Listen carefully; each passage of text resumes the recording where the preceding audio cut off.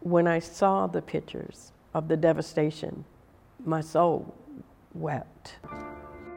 People lost their homes. Over 400 homes got lost.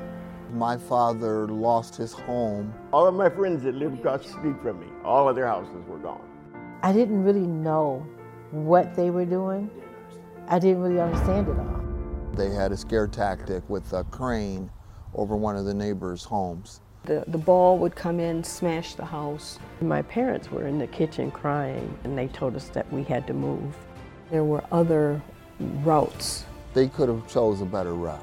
There was a cohesiveness with the community prior to I-94. There were businesses, families looked out for one another.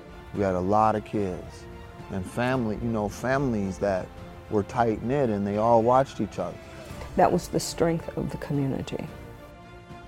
If we know who we are and who we came from, it helps us to go forward in our lives. If we know nothing about our history, then how are we to know about our future?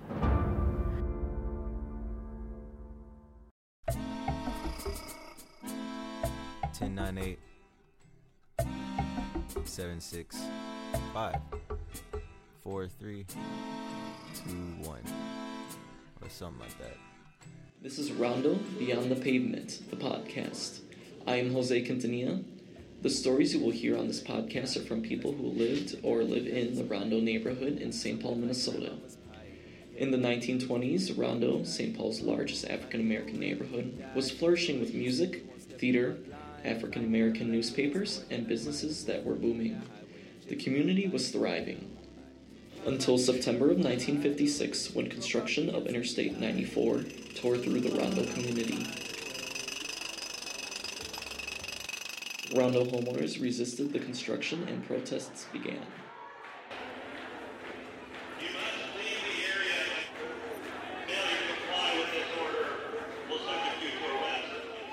Residents were forcefully removed from their homes. Thousands of Rondo residents were displaced. Homes and successful businesses were demolished, and a community was torn apart. The construction of 94 shattered the fabric of the Rondo community. It did not shatter Rondo's spirit. To me, Rondo is still thriving because of community. These are the stories of Rondo Beyond the Pavement. You catch me feeling the vibe, feeling the vibe, feeling the vibe.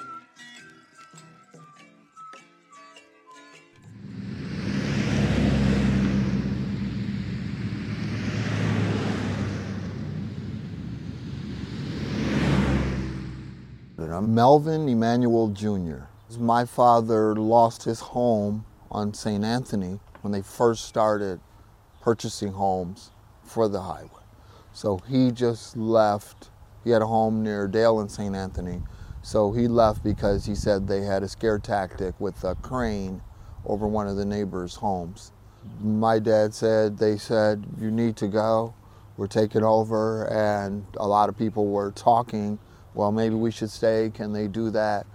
He said they woke up one Saturday morning, a crane, the giant steel wrecking ball was hanging over the neighbor's home from them partying on a Friday night. Somehow they got that crane there over the guy's home.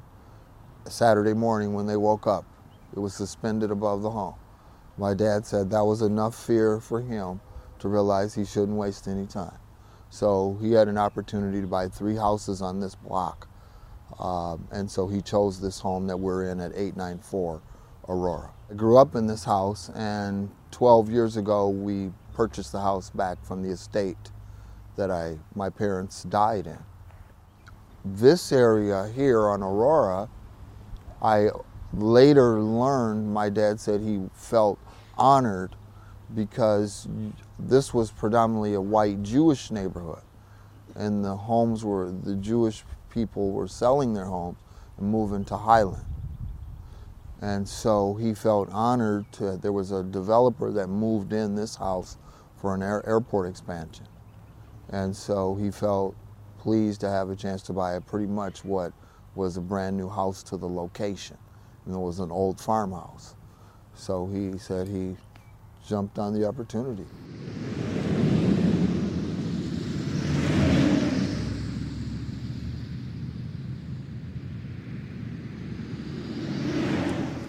My family consists of, I grew up with my mom and dad. They died together, and then I have one biological sister that was 7 years younger than me, Odetta. And my parents also, fortunately for other children, they taken in foster children.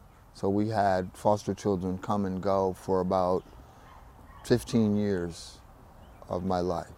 You could ride your bike, you could leave your door open, ride, run, jump rope, stickball, you name it. Every game, we played it right on the street. That's what I love about this block, all this background noise, and these kids laughing and playing. It's always been this way. Like, and it still doesn't matter. Like, we have a white young millennial family on the corner, and they send their boy down here, and that family was always in a white family. That house has always been white folk. And so now it's a white family, and their boy comes down and plays right here in the yard with my grandson. You know, and we all watch, and they watch the kids, and, you know, so it's still that way. So thanks, yeah. It's still that way. That still exists in America, 2018.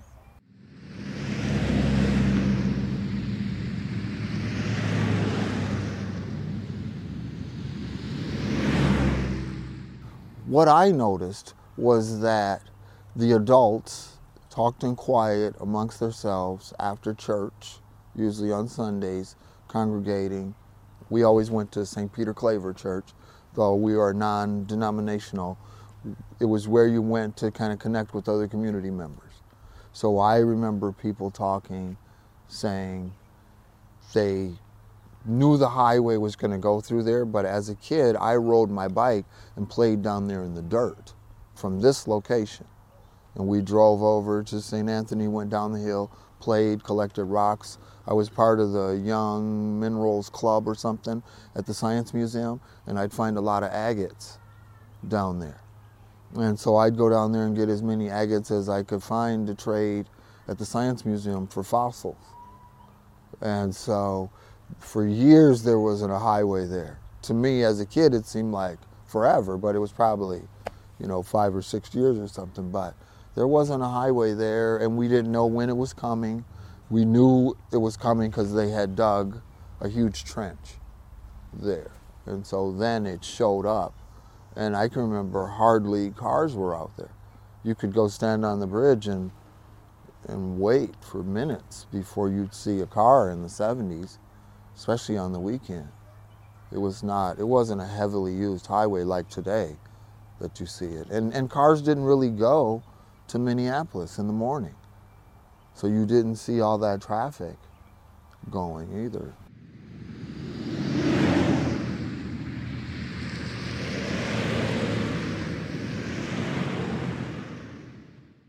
I feel like they could have chose a better route, clearly. When I look at how the route from like Pierce Butler and how it exits downtown from Rice Street and all that, I think that could have been a better path, and it was industrial. But as a kid, you just grow up with it, and it's in your neighborhood, and you don't know why. Then later on, you understand the history, and I feel like it was useless because it put a division between our community. So it made this community go from University to the highway, which is only 4 blocks. And then the highway became a divide from 2 black communities. And so it became that side of the bridge and this side of the bridge. And so then there became somewhat of a weird in-school friction, or you live over there, so you're this type of kid. And if you live over there, you're that type of kid. And so it wasn't, to me, I felt like if this was one community, how could just the highway separate us? Those folks and these folks then became resentful because we had an area on the other side of University that was only white folks that liked to live only by white folks. And we hardly went over there and bothered them. And it was called Honkyville to us. As harsh as that might sound. And our area was probably called something else to them. you know. But we went over there and, you know, literally 1 block over University, and you would get chased, beat, spit on. If they were on University and they saw you, they would call you dirty names and stuff. And so you lived like that. But over here, you could have the key to the blonde-haired, blue-eyed kid's house with permission from his mom. Right here on the same street, go University, and then go into Sherburne, Thomas, Edmond, all those, you could get the brakes beat off of you.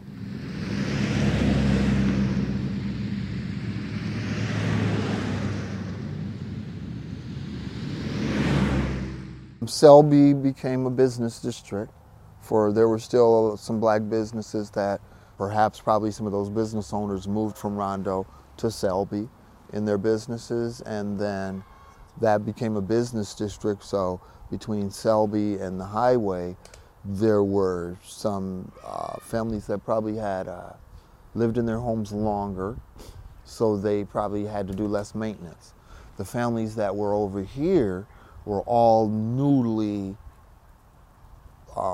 transplanted into this neighborhood. And so this here was a neighborhood of white folks that were, maybe the Jewish community was more accepting than the Scandinavian community that was on the other side of University. And the Jewish community here had a place to go, which was Highland Park, because those homes were being built in the 50s and the 60s. And so there was new community and new opportunity for them, you know. And so they left these nice homes, they sold them, they are enterprising, they wanted money, they didn't care who bought the house or not, as long as somebody bought it. And I feel like there was enough money in Rondo that they paid a pretty price for these homes, you know, at that time for the economic dollar.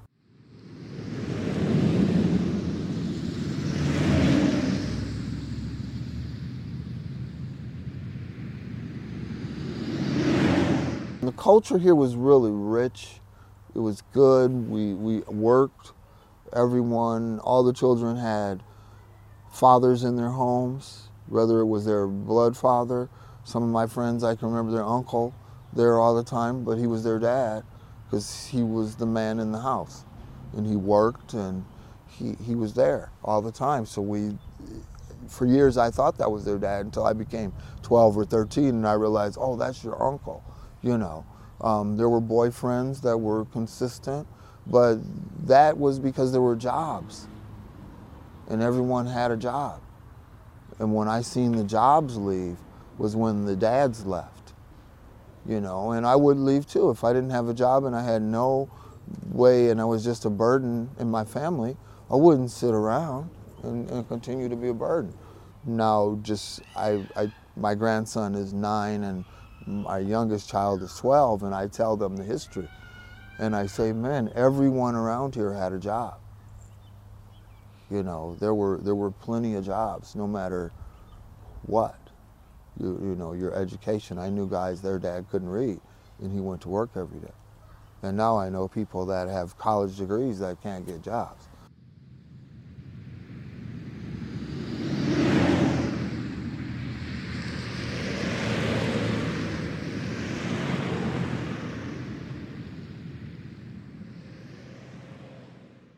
Now what's happening is the historical value of the community is diminishing. And I don't know, let's say, I would say that we're losing the ethnicity because it's always had white folks living over here in these areas. So I don't know if there's more white folks, but I will say that there's less black homeowners. And when we grew up, there was a lot of, everybody owned their home. There's a social rules that we live by in America that if you have people that are around you that aren't white, you don't live in a great area. And even some black folks buy into that. That's why they move to Woodbury, because they feel like, man, I'm doing better for the same home. And they say, well, you know, and I've even asked today why some of the families, and they say, well, I don't want to deal with that particular problem and they identify one problem that's an urban problem, not a cultural or skin tone problem. It's a problem that's just based on poverty and systems that they don't want to deal with. And we see that around here now. There's social issues is what they are, but it's not okay to live amongst vibrant people of color for some reason. I don't know why.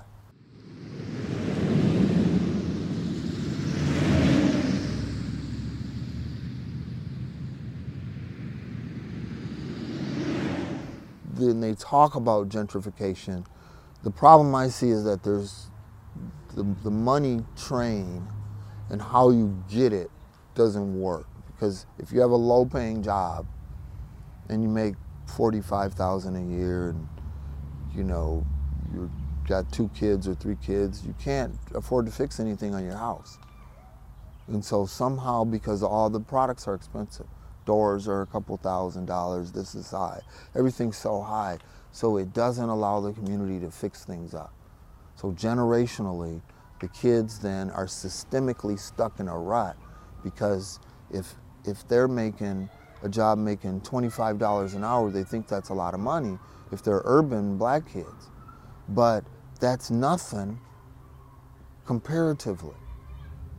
And so they might get this job making $37 an hour, and that's not enough because our society deems so much more to maintain all that stuff.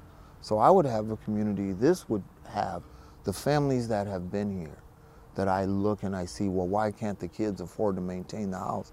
Because the parents didn't do anything, because when you get old, you don't have the energy. And you don't need to fix everything, because you're not using the whole house, the kids are gone.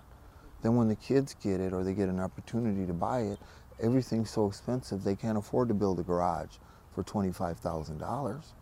That's ridiculous. And that we push people to go get a job as an accountant. You can't fix anything at your house with the skills of an accountant.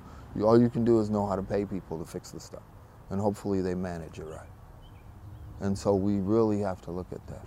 That systemically, the value of what I was raised to reach for, graduating in 1982 as a good paying job, today is no longer a good paying job. And those little $25 an hour paychecks, those are nothing. And I thought those were good money back then. And so now my kids, if they get those jobs, I tell them they'll be living back here in another 20 years if we keep the rate of inflation. And so that's what I would change in communities. We have to look at the black community in America, not just this community, needs a leg up.